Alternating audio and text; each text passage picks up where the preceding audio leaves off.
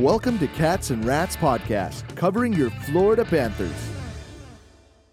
Hey everyone, this is your host Kirby Lupo alongside my co-hosts Cody Stevens and Nick Levine, and this is our first ever episode of the Cats and Rats podcast. And just glad for everyone here to join us along this journey. People that have heard my voice before, you may be new to me, you may be new to Cody and Nick. We appreciate you being along for this ride. Before we get started here, I just like to say, first off, thank you to the FLA Cats community. That's a community that I've been with for the last couple of years. My partners over there, as well as with the Hockey Podcast Network.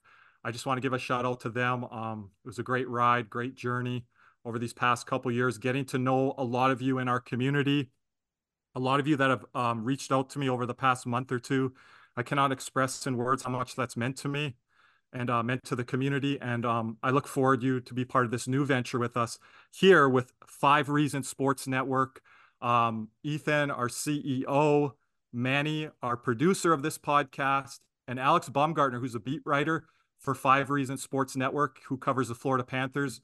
We're going to have on Alex and Manny as we go along here for special trade deadline coverage for July 1st.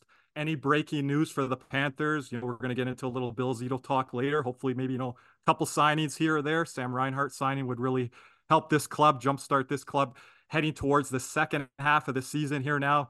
Panthers coming out of this all-star break. Second currently right now in the Atlantic Division, just trailing the Boston Bruins. Very favorable schedule ahead. I put out a tweet earlier today. We'll talk about that maybe later or the next podcast about, how many wins do you think the Panthers are going to garner here in the month of February?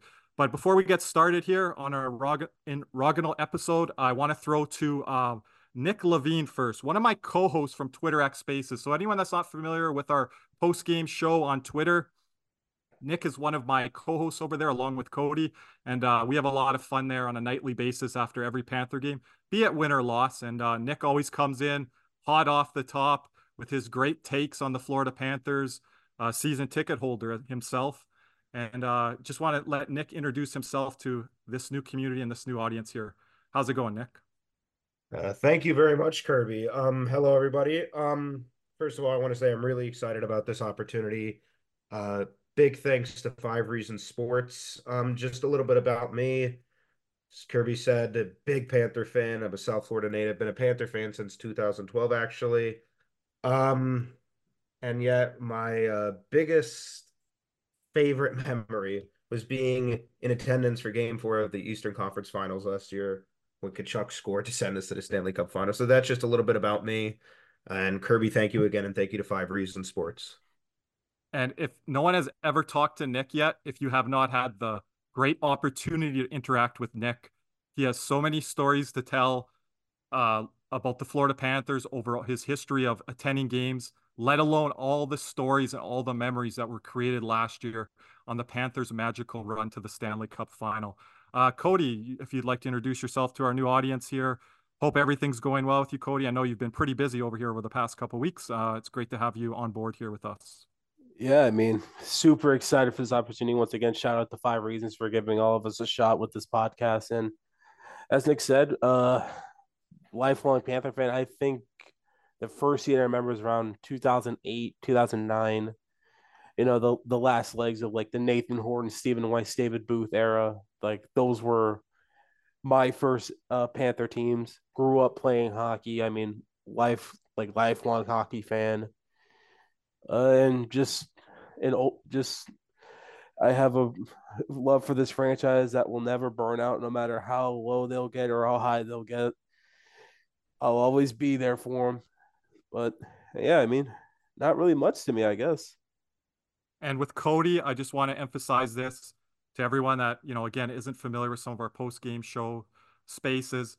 He was with me every leg of the way last year. And we know how much of that season, Cody, was a roller coaster, Oh, the boy. ups and downs. And there was a lot of downs. We got to see everything in that season last year, Cody, that I got to experience as a lifelong Panther fan myself, who's followed this team since 1993.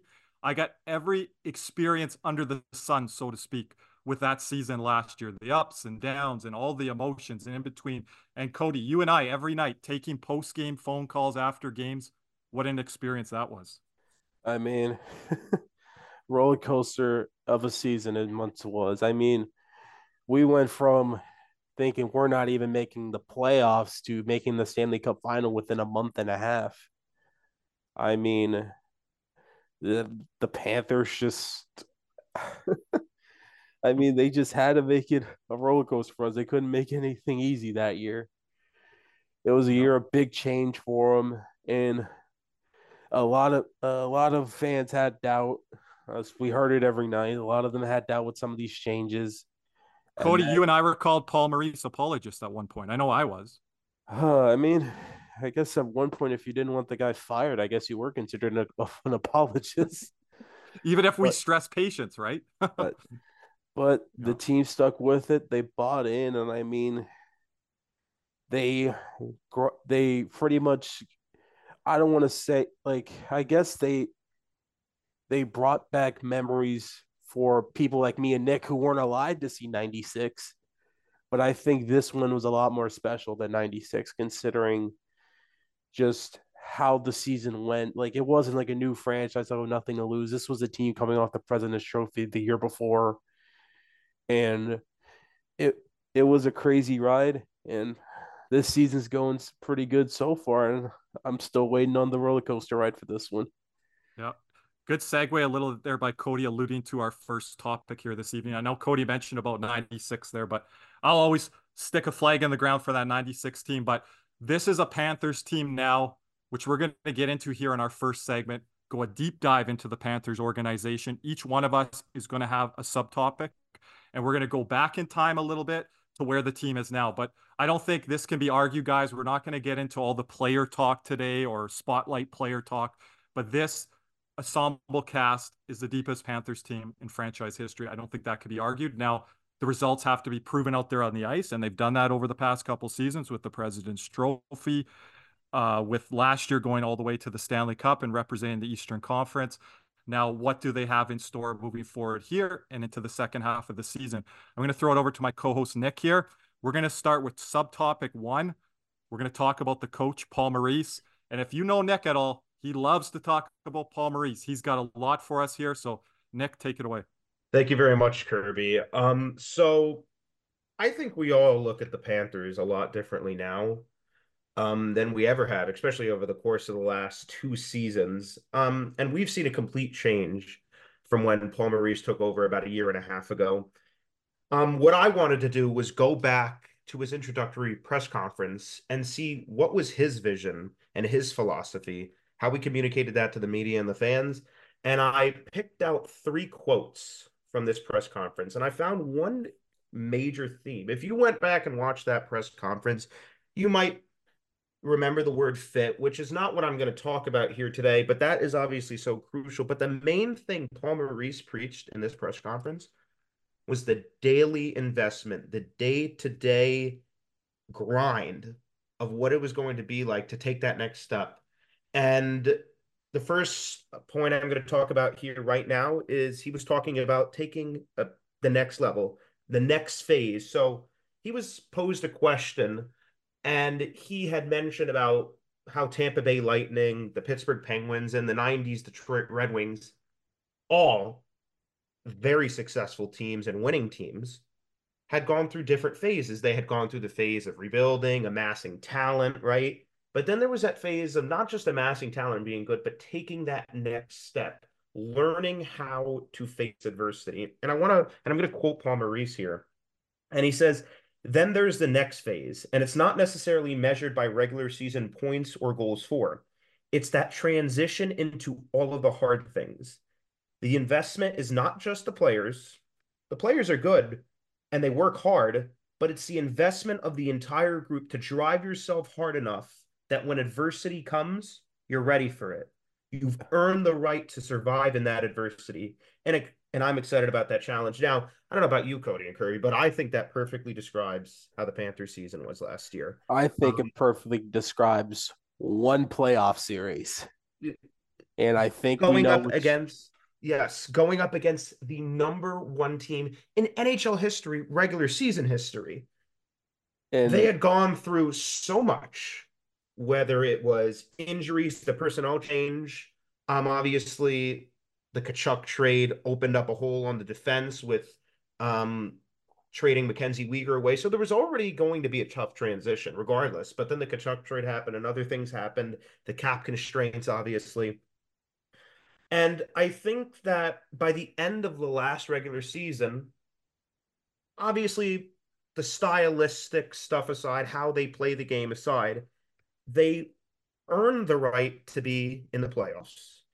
And in that Boston series, as Paul Maurice says here, you've earned the right to survive in that adversity. And I remember when Paul Maurice said before game five, he's like, we've gone, I'm paraphrasing here, we've gone through so much, survived so much adversity that this should be our best. Now, we didn't play well that game five, but we ended up winning it.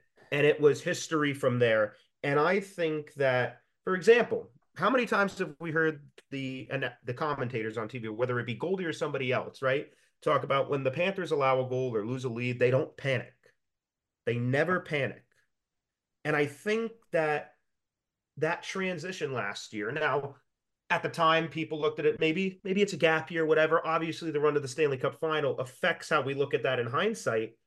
But I think that year, last year, that transition into learning things, not just about how to play, but about the grind was so important to the team. And Cody, how unbelievable is it? This is like a perfect fit of what Paul Maurice said back then. It perfectly applies today. Yep. And I just think there's one big thing that the Panthers acquired in that Boston series or in the playoffs last year that they didn't have in the regular season. Because when me and Kirby were taking Spaces calls and after losses, people are going to be down and out usually because, we just lost and they're not happy about it. But the number one thing I remember people always saying is we don't have an identity. And in that playoff series against Boston specifically, game 5, I believe that's when we acquired one. And Cody, I think people said we were lacking identity because of coming off that President's Trophy year. We were the run and gun Panthers. And then I wanted to piggyback off of one of Nick's points there. People were like, Paul Maurice has to change for a guy like Anton Lundell. And I said, no, no, no, no. Paul Maurice is a veteran coach in this game. A guy like Anton Lundell, who's in his second year, now third season, he's a young player that has to adapt to what Paul Maurice is trying to put out there on the ice, Nick. Yep. What his philosophy is. And I think there was a culture clash there, Cody as well, coming off of the President's Trophy year like the Panthers were to a new system in Paul Maurice, which I'm going to get into Bill Zito here in a little bit in my segment. That change took a lot longer than anticipated. I mean, because you have to understand what style of game they went to. Because you have to understand, because the year before it was free-flowing run and gun, and it was all about making passes crisp, blue line to blue line, the neutral zone to gain speed through. Mm-hmm. It was all about trying to make the pretty play the perfect play and just all of that kind of stuff. And for the regular season, it was perfect. I mean, no teams can adapt to it because you're playing the team once and then you're going on to play another team and they're like, this team could skate, they're transitioning fast, they move the puck out of their zone, they have structure coming out of their zone, and then they just pounce on you when it comes to offensive opportunities. The comebacks, I mean, the 5-1 comeback against New Jersey, the 5-0 comeback against Toronto that year, they were insane. But once we got to the playoffs, and I know we won the Washington series, and Panther fans were elated for that. But if you go and watch that series again, the Panthers, we were outplayed that series. And a lot of people forget this. The series was 2-1 in favor of Washington. The Panthers had an empty net. Yeah, Garnet Hathaway. Garnet Hathaway sent the puck down the length of the ice, hit the post on an empty net. So we are a post on an empty net away from going down 3-1 in that series. Yep. And then we went down 3-0 the next game in game 5 before we came back. Yeah. So I think the emphasis here was obviously number one in game adjustments and everything. You could talk about the difference between Bruno and Maurice in terms of experience and in-game adjustments. But I also think about the ability to play a way that you can sustain. And I And think that is the biggest key here. yep. And the number one thing, we still hear it today. We went 0 for 27 on the power play in the first round. We won a playoff round without scoring a playoff goal, a power play goal. I'm sorry. And it was just, we won that series because of talent, because of Carter Verhaeghe emerged as the playoff performer that series. I mean, 10 points in the 6 games or something like that. And Well, had, we saw it the year prior as well. yeah, and had the game winning goals in games, what? I think it was games 4, 5, and 6. I believe so. Yes. Yeah. So, like, When Cody throws those numbers out, everyone fact check, because I sometimes he does yes, that to me on spaces, and I don't know. Sometimes I'm like, I'm not sure on that one, Cody, and then no, I'm trying to I host could and tell stuff. you So why I'm sure. yeah, Because yeah. here's the thing. Game 4, the overtime one where the rebound came almost to the point and he slapped it in, and they try to review Huberto for goaltender interference. That's game 4. Mm-hmm. Game 5 was when the start of the third, when him and Barkov had that 2-on-1, he strips Orlov and he goes the other way, and Barkov feeds it to him and he puts it roof. That's game 5. And then game 6, the OT winner. I mean, Claude Giroux with the beautiful pass to Verhaeghe backhand. Let's go home, baby. Shout out to And Goldie. that's what I meant, Cody. It started all the way back in that Washington Yeah. series, so it continued forward I into Boston actually think following year. this transitions perfectly into my next point. Cody, you mentioned about playing a different style in the playoffs. When Paul Maurice was talking about in this press conference about what is it going to take the Panthers to the next level, in other words, translating success to the playoffs, this is what he had to say, quote, "The playoff game changes completely. It's a different style. The rush game disappears. The net front becomes where all the battles are. So we have to add that to our game. So when we get to that, we have experience with it. And then the last is just investment. Something that has to happen every day. That drive has to happen every day. And you take a small slice of it every single day till you get to the point that you have enough in your bank and your memory bag that becomes automatic. Now, I don't know how many times you heard the word singled every single day, every day in that, but it really goes to the main point, daily investment, how Paul Maurice was working about day by day. You can't about look at I remember last year on Spaces, me, myself included, we were looking ahead to this, that, the other thing. Oh, look, everything else day by day is what he preached in this press conference. And when you see here, I'll say it again. So we have to add that to our game. So when we get to that, we have experience with it. We spent the year. There's a reason it's called playoff hockey. We spent the year learning that way and playing that way. And while it might have translated to less regular season success, and I think part of it had to do with the roster construction at the time, look what it did in the playoffs because we had experience with it. And I think that is a key point here. And talk about the net front battles, the forecheck, everything. I could point out 3 game-winning goals in the playoff run that were off the forecheck. Game 5 in Boston, Kachuk. Game 7 in overtime against Boston, Verhaeghe. And Game 1, the fourth overtime, Matthew Kachuk scored against Carolina in these Eastern Conference Finals. So I think that the main point here, Maurice came in with a very mature approach, a day-by-day approach, and really honing in on what needed to be done. And when we get to the point where we want to be, the playoffs, we have experience with it, despite having, if you would have played a different way in the regular season, maybe you have about 4 to 6 more wins, right? But I have to give Maurice credit on that. He stuck by it when it was really difficult to last year, when they weren't getting the results, and they finally did, and I'm glad they did. Yeah. Nick, you just used the word as we're going to slowly transition away from Maurice here, but I want to pose you a question. And you use that word, the R word, results. Are you judging your opinion on Paul Maurice a lot differently? Because Cody and I know where you once stood with Paul Maurice because of these results.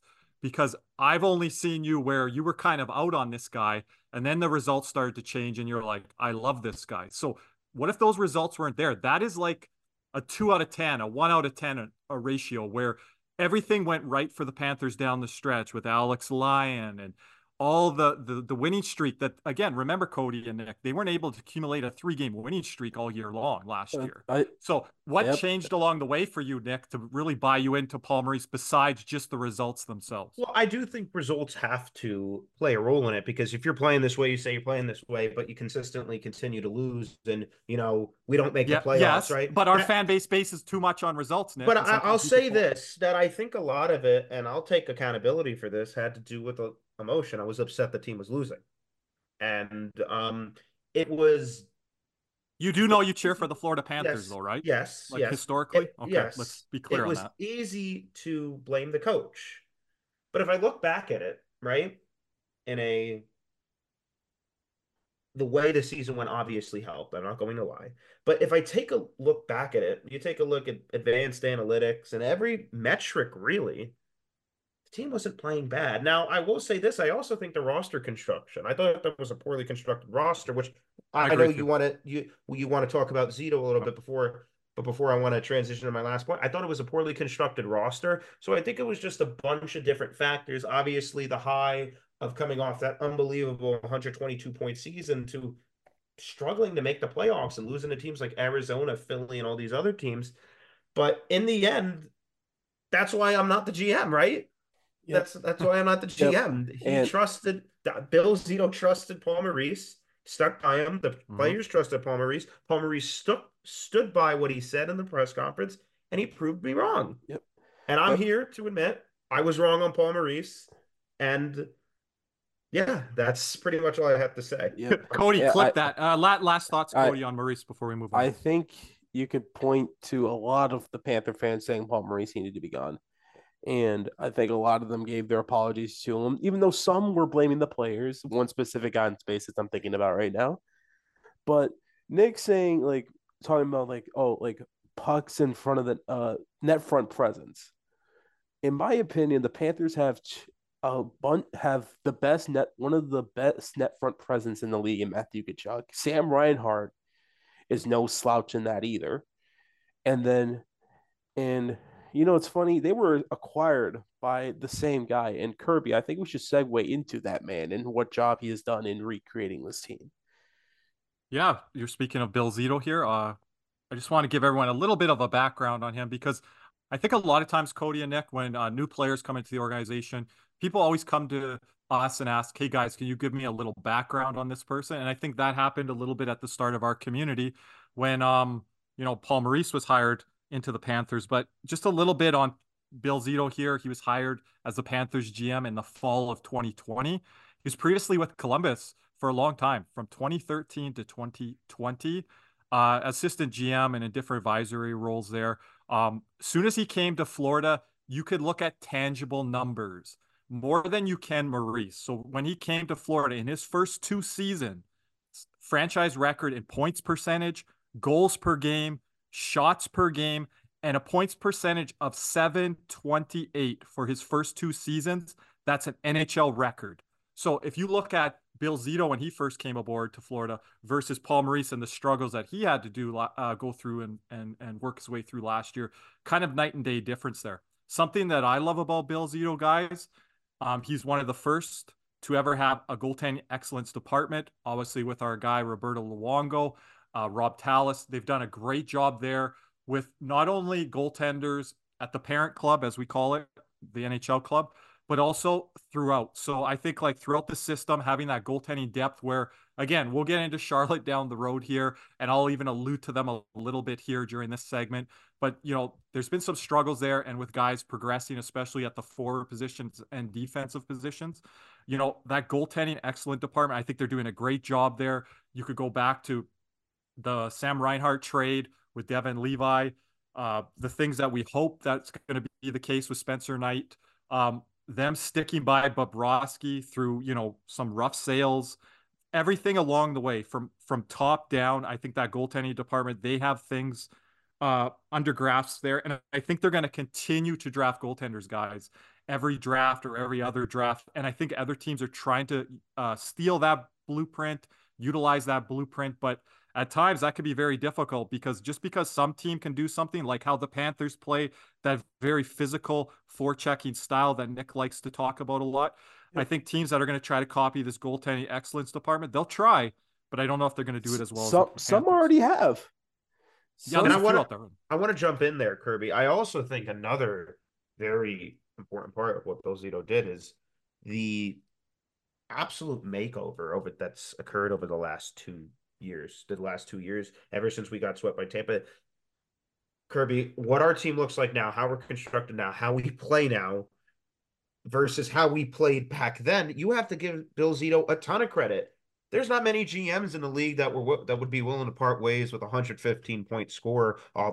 The guy was considered for the Hart that year, and a top pairing defenseman for 24-year-old young, really good player coming off his first 100-point season.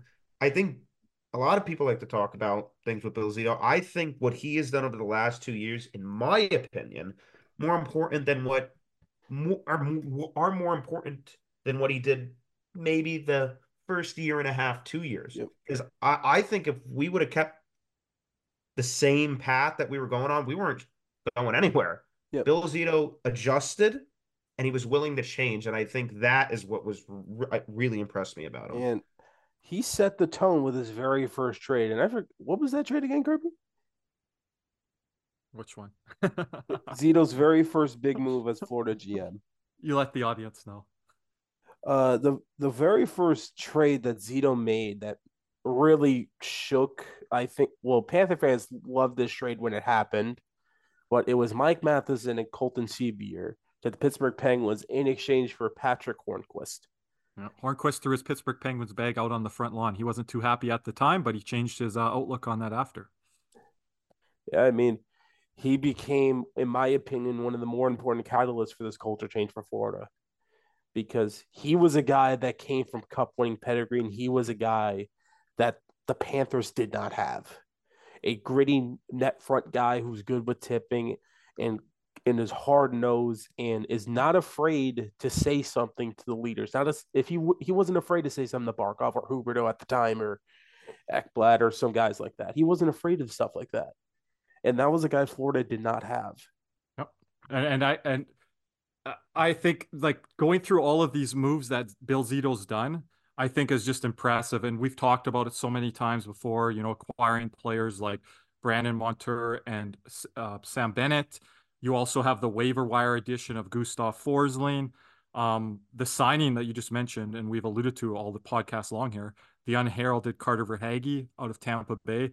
As I just mentioned, the trade with Sam Reinhart. So just savvy trades, savvy hirings, signings, savvy extensions, which I'm going to get into here in a little bit of what's ahead for Zito. But those are kind of the positives, guys. And I like his background of, he's got a vast background. He started out as a bat boy. He did a little bit of broadcasting. He's got a law degree there. And as well, obviously, his work in agency world. I think he's got a really good background. He is the king of Bilo candidates. And it's not even close, because you're forgetting, like, he got guys like Alex Wenberg for that 1 year that produced for us very well. And then this year with OEL. And like guys like that, like just Bilo guys who can increase their potential. I guess you could throw Mikkola into that mix. Yeah, Mikkola has become a top 4 defenseman playing 20 minutes a night for $2.5 million. I mean, I'm going to get to him in a second. Yeah. But like, guys, we're going to segue into something else here in a second. But we're going to continue forward here with this Zito talk. But I just kind of want to mention this as we kind of dig a little bit deeper going forward here. I want to kind of talk about some of his things to me that are still up in the air about. But before we do that, I just want to let everyone know I've got some special Panthers news to break later on here in this podcast. A trade target that the Panthers are locked in on. I've just been given this information over the past weekend here. So I'm going to be very excited to share this information with all of you, as we've done in the past with different breaking news things and things that I've done in the past with my previous podcasts and community. So I love that I'm able to bring you guys some breaking news and some things that you're just not seeing out there within the Panthers media, be it on social media, be it on Instagram, Twitter, or, even reported live on air, that type of thing. So I love being able to bring you guys that information. That'll be a little bit later. But before we go more into our Bill Zito talk here, I just want to mention our sponsor, Caneswear. Caneswear is Miami's fan wear store, the spot South Florida fan shop. Miami Hurricanes, Miami Dolphins, Florida Panthers, Inter Miami, the Miami Heat, and the Miami Marlins. You can find all of that and much more at Caneswear. You can find Caneswear on Twitter at Caneswear. That's again at Canes_wear, WEAR. They are located at 2655 South University Drive, Davie, Florida. So I'm going to continue forward here what we just talking about with Bill Zito, and I know Cody or Nick might disagree with me on some of these things, but I do have some slight to moderate Gripes gripes. I don't know, gripes, Apprehensions. apprehensions. Yes, kind of and that. I Am I a already little know. far about saying that? But again, this might predate you guys a little bit or only at the beginning of your fandom. But guys, I can't shake the feeling. So this was a tweet that I put out, and everyone that, we call it Twitter, X, what have you. This was a tweet that I put out. Twitter. It's Twitter. Still Twitter. I know. Everyone gets on me when I say it, Twitter, X, whatever. But this is a tweet that I put out. I think this was before the season. So this is our decade of prospects from 2013 to 2022 coming into this season. 1,686 points. 960 of those points were from Barkov and Ekblad alone. That is a 57 shares points.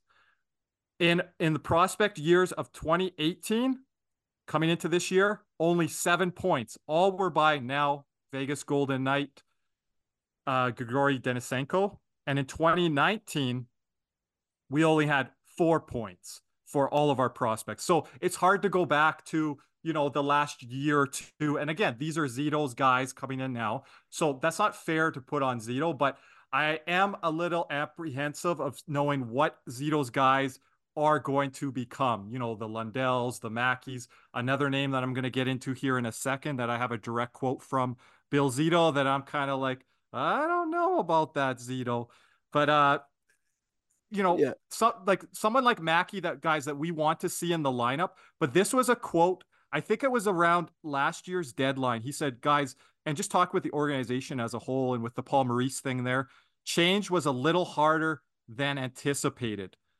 The drafting, he's called players like Maki Samaskevich and Benning as elite prospects. And I'm like, I don't know about that. We're still trying to see what Lundell and Knight are as prospects and as young players working their way up into the system. Now, obviously, Lundell with, his third season under his belt. So Zito, another quote, he's like, I'm bullish on our prospects. And he said this coming into this year, guys, I'm going to put extra special focus and attention on our minor league team, namely Charlotte. So what are your thoughts there, guys? Lots to unload. I mean, it needs to happen. I mean, he's like, if we're being real here, like in my opinion, his biggest fault so far as Panthers GM was the 2022 trade deadline, where we went all in, got Ben Sherratt, Claude Giroux for both of them for first round picks, and we got swept in the second round. That's not on him. He put everything in place. That team, top to bottom, depth was amazing. I'll add Owen Tippett into that. I know we've talked about him a lot, but I don't. But piece. Yeah, the thing with him was it was just never going to work out here. We gave him every chance we had. Like we put him on every line. It just didn't work. Well, it could have been Denisenko or someone else that they were holding on to, and he re-signed and he made that move. Yeah. That we were all puzzled. Why are we re-upping Denisenko? Yeah, on Denisenko, I thought if any year were going to be the year to give him a top 9 spot, it would have been last season. Especially with the lack of depth we had last year. So I agree with that. It's just Grigory just stunted. I don't know what happened with that, but like and we know that goes back to talent, but Zito did make that extension and that signing. Yeah. So he has made moves where it has been a head And he referred to, like you said, Kirby, these prospects as blue chip guys, in other words, elite. It's an interesting way to characterize some of our prospects when I remember like you, Kirby, where we actually had what people thought were blue chip prospects, and they still became nothing. Yeah. So, I i.e., Henrik Borgstrom. Henrik Borgstrom, I have trust Denisenko. issues, you know. Denisenko at one point was ranked I mean, higher on the yeah, Mhm. yeah, because prospect he list. was captain of Team Russia at the World Juniors, and Wasn't he that's ranked no high? He was ranked like the second best NHL affiliated prospect at one point. like he Um, was extremely high up there. I mean, being team captain for Russia at the World Juniors, especially with the talent that Russia had coming out at the time, that's no small feat.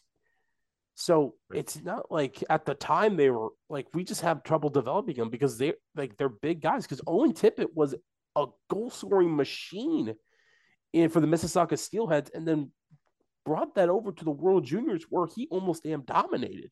Yeah, it was a man amongst boys with Tippett in the World Juniors, which I Like was like, we're onto something here. and But like he has to focus on Charlotte because right now Spencer Knight's down there, and I know people are going to look at his base and be like, "Oh, that's not good." Right now, the Charlotte Checkers are a train wreck. and doesn't that fall on Bill Zito? He inherited some of these prospects that we just mentioned about, the Tippets, Denisenko's, Borgstrom, some of these guys from past regimen that kind of melded over into his Yeah, regimen. But again, we're looking at Charlotte this year. What are we seeing up there? like I like Sam Escavage has had a good year down there. Justin Sordov's had a really good year down there. I think those are our best two forward prospects that you could see in the NHL next year. And Sam Escavage just needs work to like build up muscle in the offseason because he really got muscled off some pucks when he was up there. But the skill and the speed, you see it's there. I believe he's going to be a Maurice guy when he gets up here. He's exactly everything Maurice wants in a guy. Defensively responsible, fast skater, and good forechecker, and not afraid to get physical. But Mm-hmm. the thing is what else is beyond that? I mean, defense prospects. Oh, good Lord, we have nothing. And this is the part that scares me with our depth, with what guys are coming through our pipeline. We've seen before, oh, we've got a guy in Mike Matheson. Oh, this guy's going to be a top 2 defenseman. Oh, no, he's not. So like we've seen guys that have come through with pedigree. Guy in Mike Matheson, he won the best defenseman of the World Championships. He came into the Panthers, turned turned everyone on notice in his first playoff games, his first NHL games against New York Islanders in a playoff situation. So again, we had those guys as black aces last year, Yeah. Mackie Samoskevich, Benny. Those guys got to see what it was like, but they didn't ever touch the ice surface in those playoff games. So when does that point come? It might come this spring.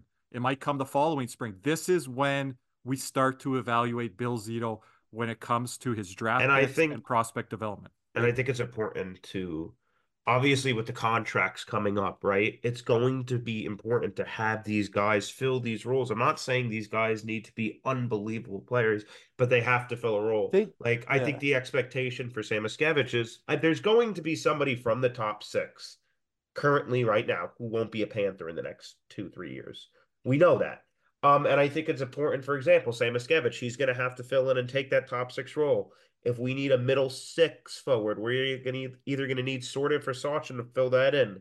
If we're going to need a number 4 defenseman, maybe Evan Naws comes in and fills that. So really replenishing and having these guys fill holes on these cost control contracts and buying ourselves some time so that when we do get our first round picks back, we're able to maybe upgrade our prospect core a little bit and we still continue this window that we have. And speaking of our first round picks, I'm just going to say this disclaimer to anyone listening and our fans.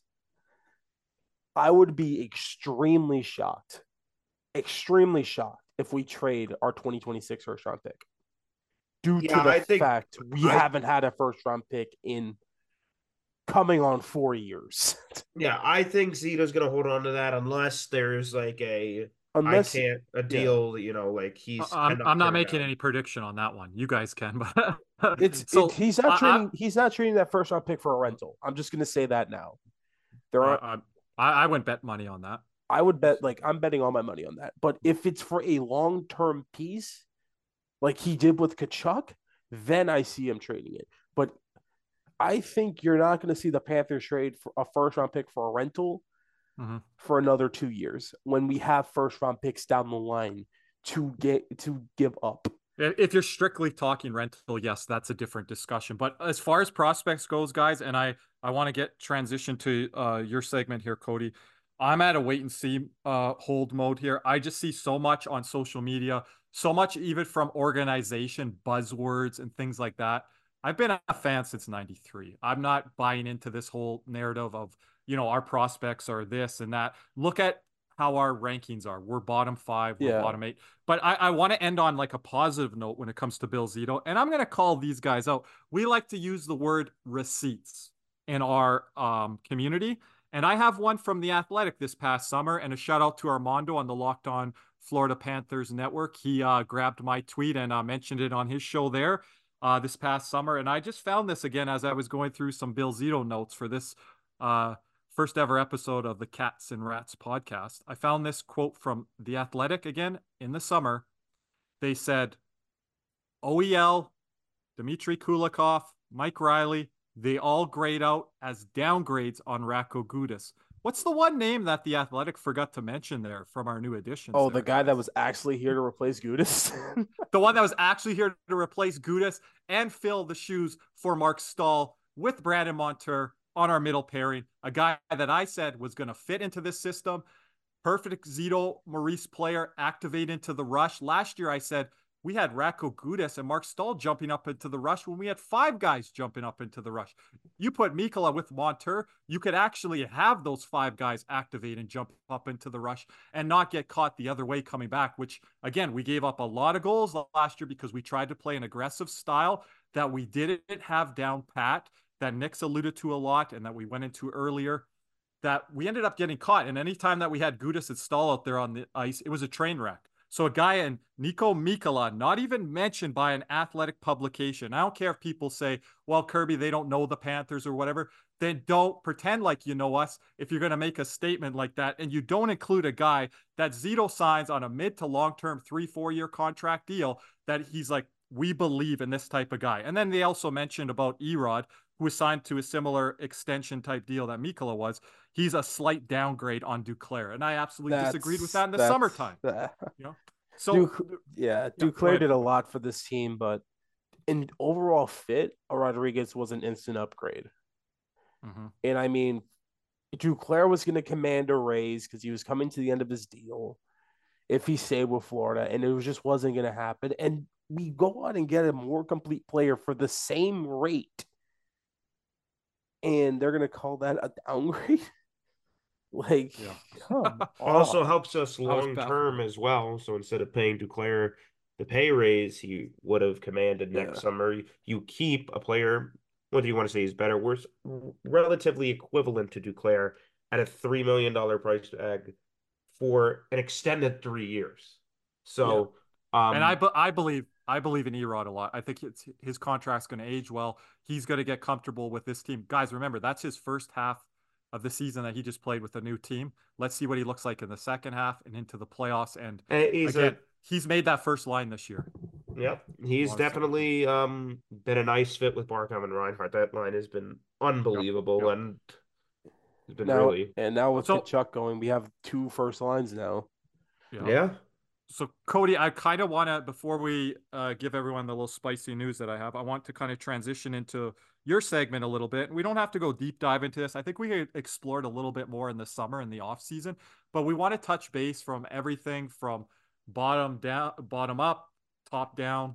You're going to tell us a little bit about the ownership group, Doug Sifu, Vinny Viola.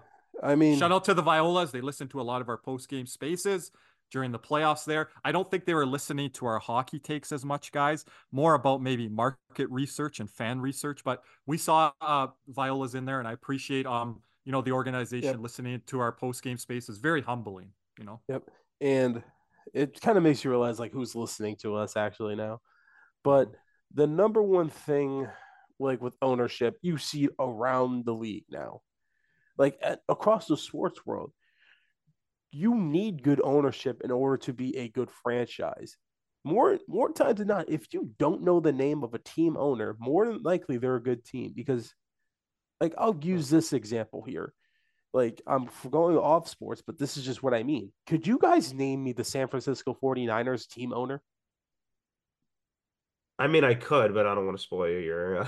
Yeah, But but he's yeah, I had get what you were saying. Yes. like he's had a similar path like to Viola. Like Viola bought the team. Like I should have started from the beginning to be honest. Like I call him the godfather of South Florida sports, Wayne Huizenga, because he brought not only the Panthers, he also had a huge hand in the Marlins. Was Yep. part owner of the Dolphins for a little bit. Blockbuster, Waste Management. He had all these Yep. businesses outside of the sport world. There are no South. You cannot mention South Florida sports without mentioning the man himself, Wayne Huizenga. And he started it, and the team had success under him.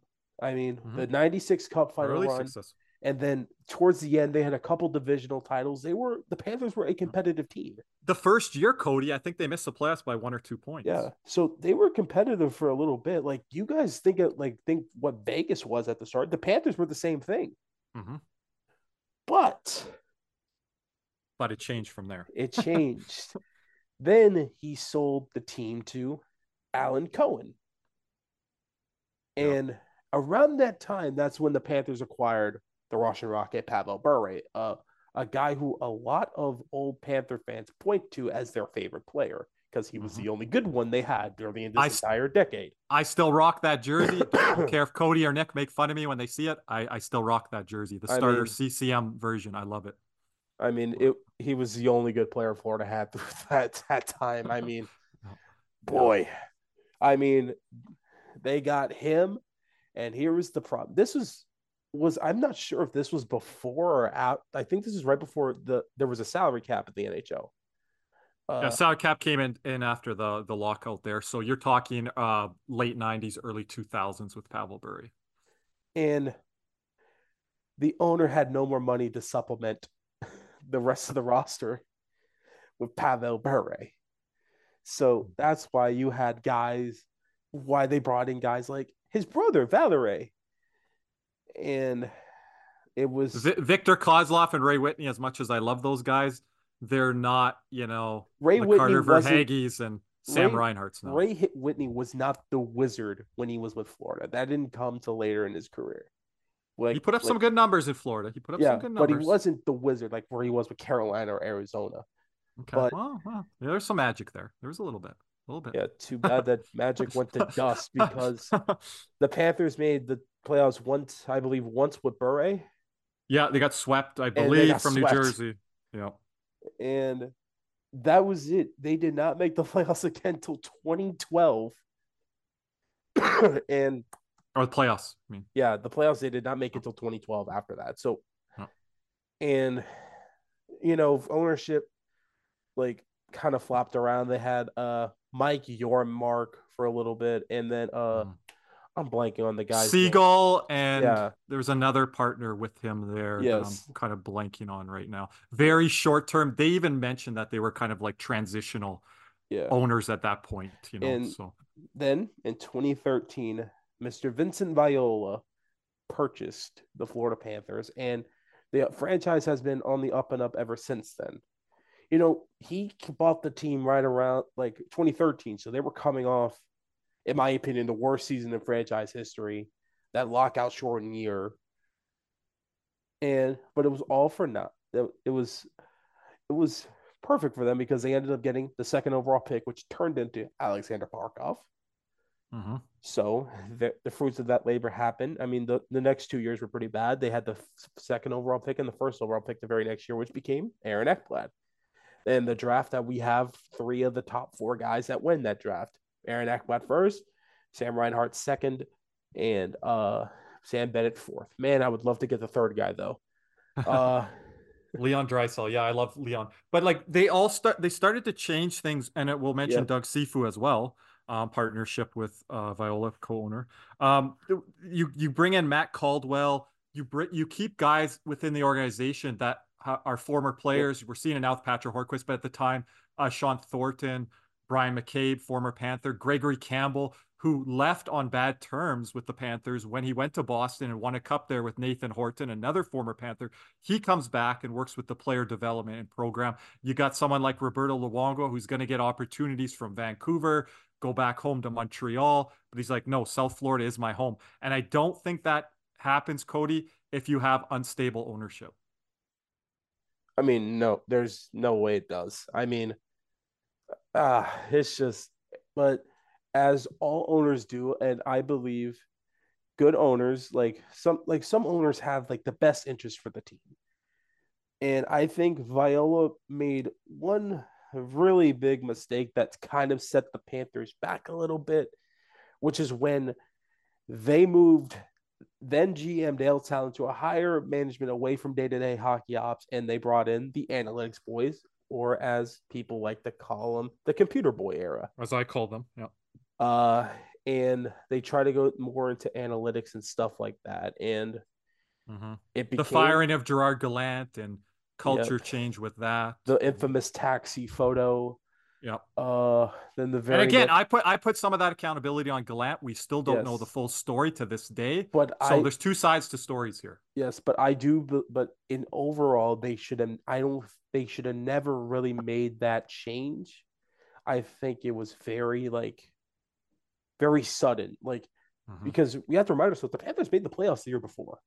And then Jonathan Huberdeau goes down at West Point or whatever with the Achilles torn injury. Achilles. The Achilles Yeah. injury, Yep. you know. So what's Gallant supposed to do with one of his horses? And Jonathan Huberdeau is a guy that Gerard Gallant coached in junior hockey, so there was that connection there that he didn't have to start the season with that exhibition injury that just put us behind the 8 ball to start. Yeah, and then this is probably the only time and every signing the Panthers made that offseason, with maybe the exception of one, blew up in their face.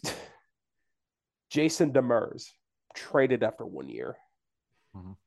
Keith Yandle, the only probably somewhat good one. And then the one elite one they made, they let go in the expansion draft the year after. And this name is going to hurt Panther fans, including us three, by saying it, Jonathan Marchessault. Yeah, that really stings. Just the only thing that helps that is the Carter Verhaeghe replacement out of the same organization. I'd rather that Stanley Cup would have been nice. But anyway, I wanted to touch on a point that Cody said. I really think that whole year, that the whole offseason, really, the moving away from, like you said, the analytic boys, moving away from Kulikov and Gabranson, who are fits with Gallant. I think that really set us back. Even though I liked the Gabranson for McCann trade at the time, and I would still make trade that again. deal, I would still make that trade. I still think the fan base of the Panthers in retrospect looks like Jared McCann better than he was. You know, sometimes you get opportunity somewhere else and it's a better fit, you know. Yeah. Seattle but is one of I'll those say this, that's a good point, Kirby. I'll say this, that it just because it was a good trade to make, it did obviously the season Mike Matheson had that year was not what they were expecting based off what he had played like, as Kirby previously mentioned, in the playoff against the Islanders the year before. But I really think that was a rough time. That was like, okay, we're starting to get something right, and then we just can't get it right fully. It was a very frustrating time. Yes. Probably more frustrating for me than the years we were rebuilding and we sucked, right? With I think it was like Peter Horchak or something like that. And Kevin Dineen and all that. So and just the repercussions of those times kind of put the Panthers in this spot where they were competitive enough to be like a watchable hockey team, but they always would miss the playoffs by a point or two.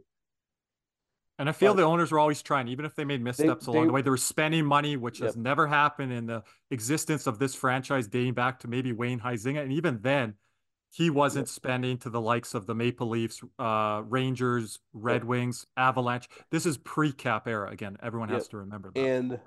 And this is what my favorite part about Vincent Viola is, the fact that he learned from that mistake. They got rid of everyone with anything to do with it within the year. Tom Rowe, fired, gone. Dale Talon brought back the GM.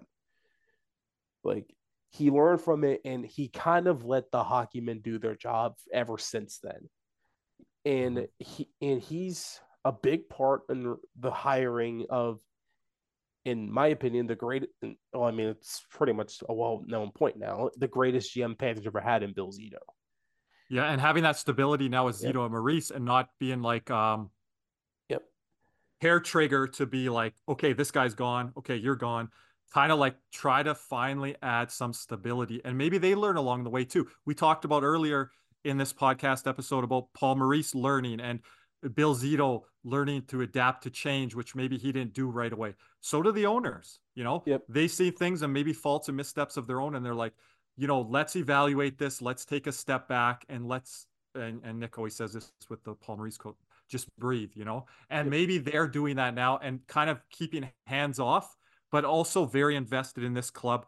And it speaks from their dollars and the messages and the moves that this organization is making. Those big moves got to go through ownership. And again, that's going to be interesting to see here, Cody and Nick, Yep. what happens with these As contract I extensions. mentioned earlier when we talked about Zito, the willingness to change is the biggest reason. Yep. They were willing to change, they were willing to adapt. And because of this, we're at the position we're at now. And it's a very, very good place to be if you're a Panther fan. And I mean, we didn't even talk about, like, when we talk about Zito, like, the ballsiest move, in my opinion, in South Florida sports history to make that deal for Matthew Tkachuk. Yeah, it was. That takes Cojones. a lot of cojones. Yeah. That was just I couldn't have even imagined when that trade was made. How I knew we were getting a good player, but well, again, considering the whole prospect Sky of was it. falling that night on Spaces because we Yeah. hosted a special Spaces. Shout out to my girl Lex, was my co-host that night, and Cody, you were in early on that night's calls, and a lot of your things rang true on that trade. You, Lex, and I, Cody, were on board with the whole Matthew Tkachuk thing, and fans were in their emotions and feelings and how much we gave up. And still, we need to find those replacements on the back end, a guy like Mackenzie Weegar, which I don't think we've found yet. I think Huberdeau obviously great, but like we still haven't replaced Mackenzie Weegar fully. I think we've I think this year more than last year we've begun to replace them, obviously, with the way certain players have played, Gustav Forsling. But I think again, just a very exciting time for Panther fans all around, and anything, Cody, to looking kind of forward. wrap on the ownership there? Just like a full, like, man, just from an ownership standpoint, we've come a long way. I mean, a guy who's willing to spend to the cap. I mean, just as, like, we've recovered, like, the Panthers, like, this entire timeline. I mean, no more are the days of buy one get one tickets. Yep. I remember those, even living. I remember when they were promoting the signing of Scott Gomez, and the things were going in the right direction, and to get your season tickets now. I saw that a couple weeks ago. I mean, fans read between the lines on that stuff when you get pitched, And I saw a tweet a couple weeks ago that showed a screenshot from Facebook from when we signed Scott Gomez of that. So times have certainly changed. I mean, the Panthers were once known as the retirement home in the NHL. Scott Gomez, Alex Kovalev, Jovanovski, those guys. But now it's different. Superstars of high caliber want to come to Florida. Matthew Tkachuk being one of them. Hell, Alex DeBrincat being wanting on his 5-team list. Florida being on it. That's no little feat to have superstars or high-level elite players want to come here. And it starts from the top, and they've done an amazing job.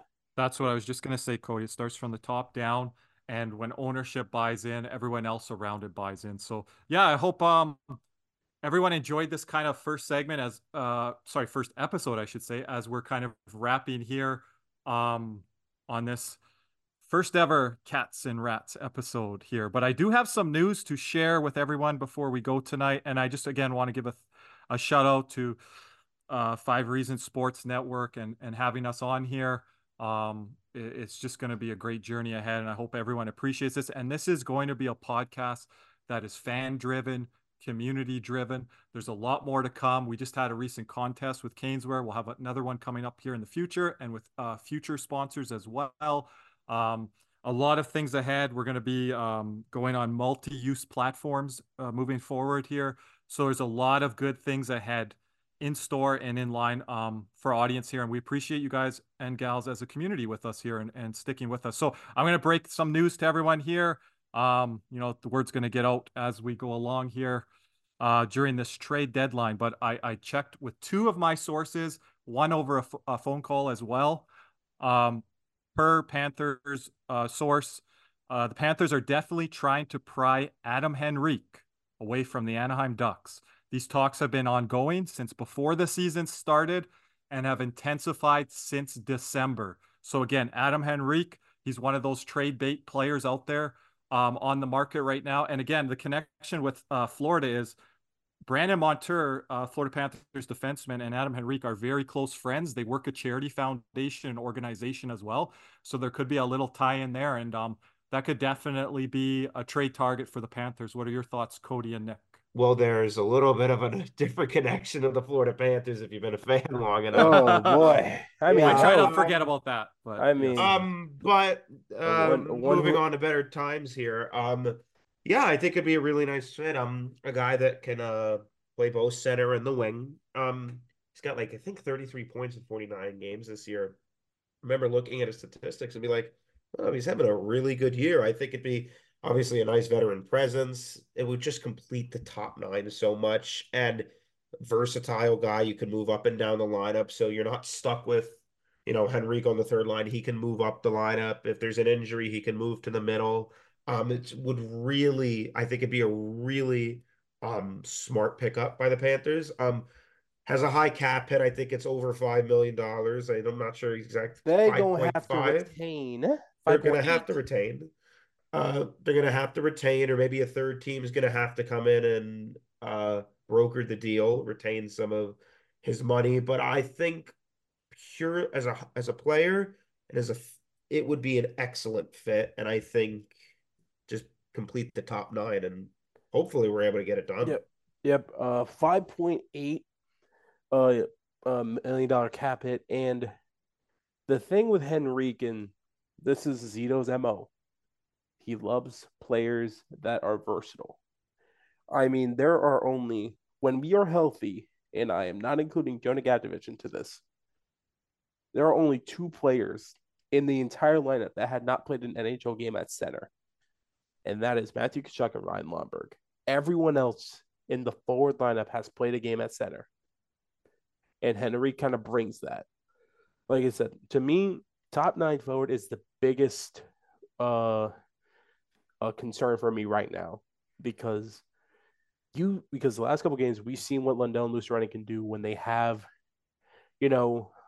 someone of skill on their line, not Nick Cousins, Ryan Lomberg, or Will Lockwood. You can't have guys playing up the lineup. Obviously, Nick Cousins did it last year, but again, that even ran out. That had a shelf life. So we're going to have to shore up the top nine forward position. If we do that, I look at this team and be like, I am really comfortable with this team, especially with a player of the caliber. I don't know how we would swing that deal because I believe Henrique would have to fetch a first, but I'm not surprised that they're not interested. And again, the Panthers are in on this. Other teams may be in on him as well. But again, I scoured everywhere. I don't think that news has been out there. I haven't heard.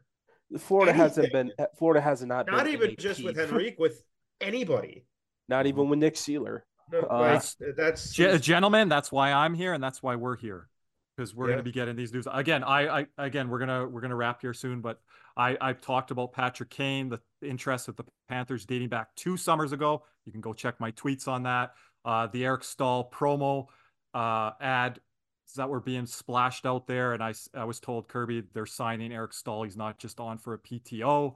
Mike Riley, they had interest in him well before they signed him. We know how that kind of all ended. But so many different things that have happened over time here. I know Lex was one that broke news over in Russia there when Maxime Mammon wasn't coming back to the Panthers, and a lot of the beat reporters and media didn't have that. And so again, we're always here trying to break things, letting people know when we hear stuff. And again, even things like the sound system last year, I broke on my podcast at the time. So things like that, we're trying to inform the audience. They keep everything so tight-lipped, but if we do get any information, source stuff, I make sure to double check, fact checked it. But yeah, that's something that the Panthers are in on right now. So we'll see. And just remember, there's a difference between interest and trading for. They have interest in everyone. Bill Zito's a due diligence GM. He'll check in on everything. Yep. So, guys, before we kind of wrap here tonight. Just let everyone know where they can find you. People are going to be hearing you guys, and even myself for the first time as well. So, Cody, how about you first, and then Nick? You can find me at CMS_305 on Twitter, Instagram. Those are like my two main accounts. And yeah, just excited for the second half of this year. Second, the Atlantic. I mean, trade deadline can't get here soon enough. And Nick? You could find me on X at Nick881688. And yeah, that's pretty much it. Yeah, and I'll say the same for myself, and I'll say, as Nick said there, Twitter, X. You could find me at KJ_loops, which is LUPS. We'll probably have that in our ad description. Right now, we're just on Podbean, but when we do get picked up down the road here by Apple and Spotify, that will open up a lot more avenues for us as well. And we look forward to bringing all of you some guests along the way, some panel discussion, some of the people from our community into this world. And you're probably going to hear something off the top of our podcast tonight done by someone very special in our community. So definitely give him a shout out on our next podcast. But until then, Panthers are ready to hit the second half of the season here. Their first game will be at home against the Philadelphia Flyers. So I just want to thank everyone for tuning in to our first episode here, Cats and Rats podcast, part of the 5 Reasons Sports Network. Let's go Panthers.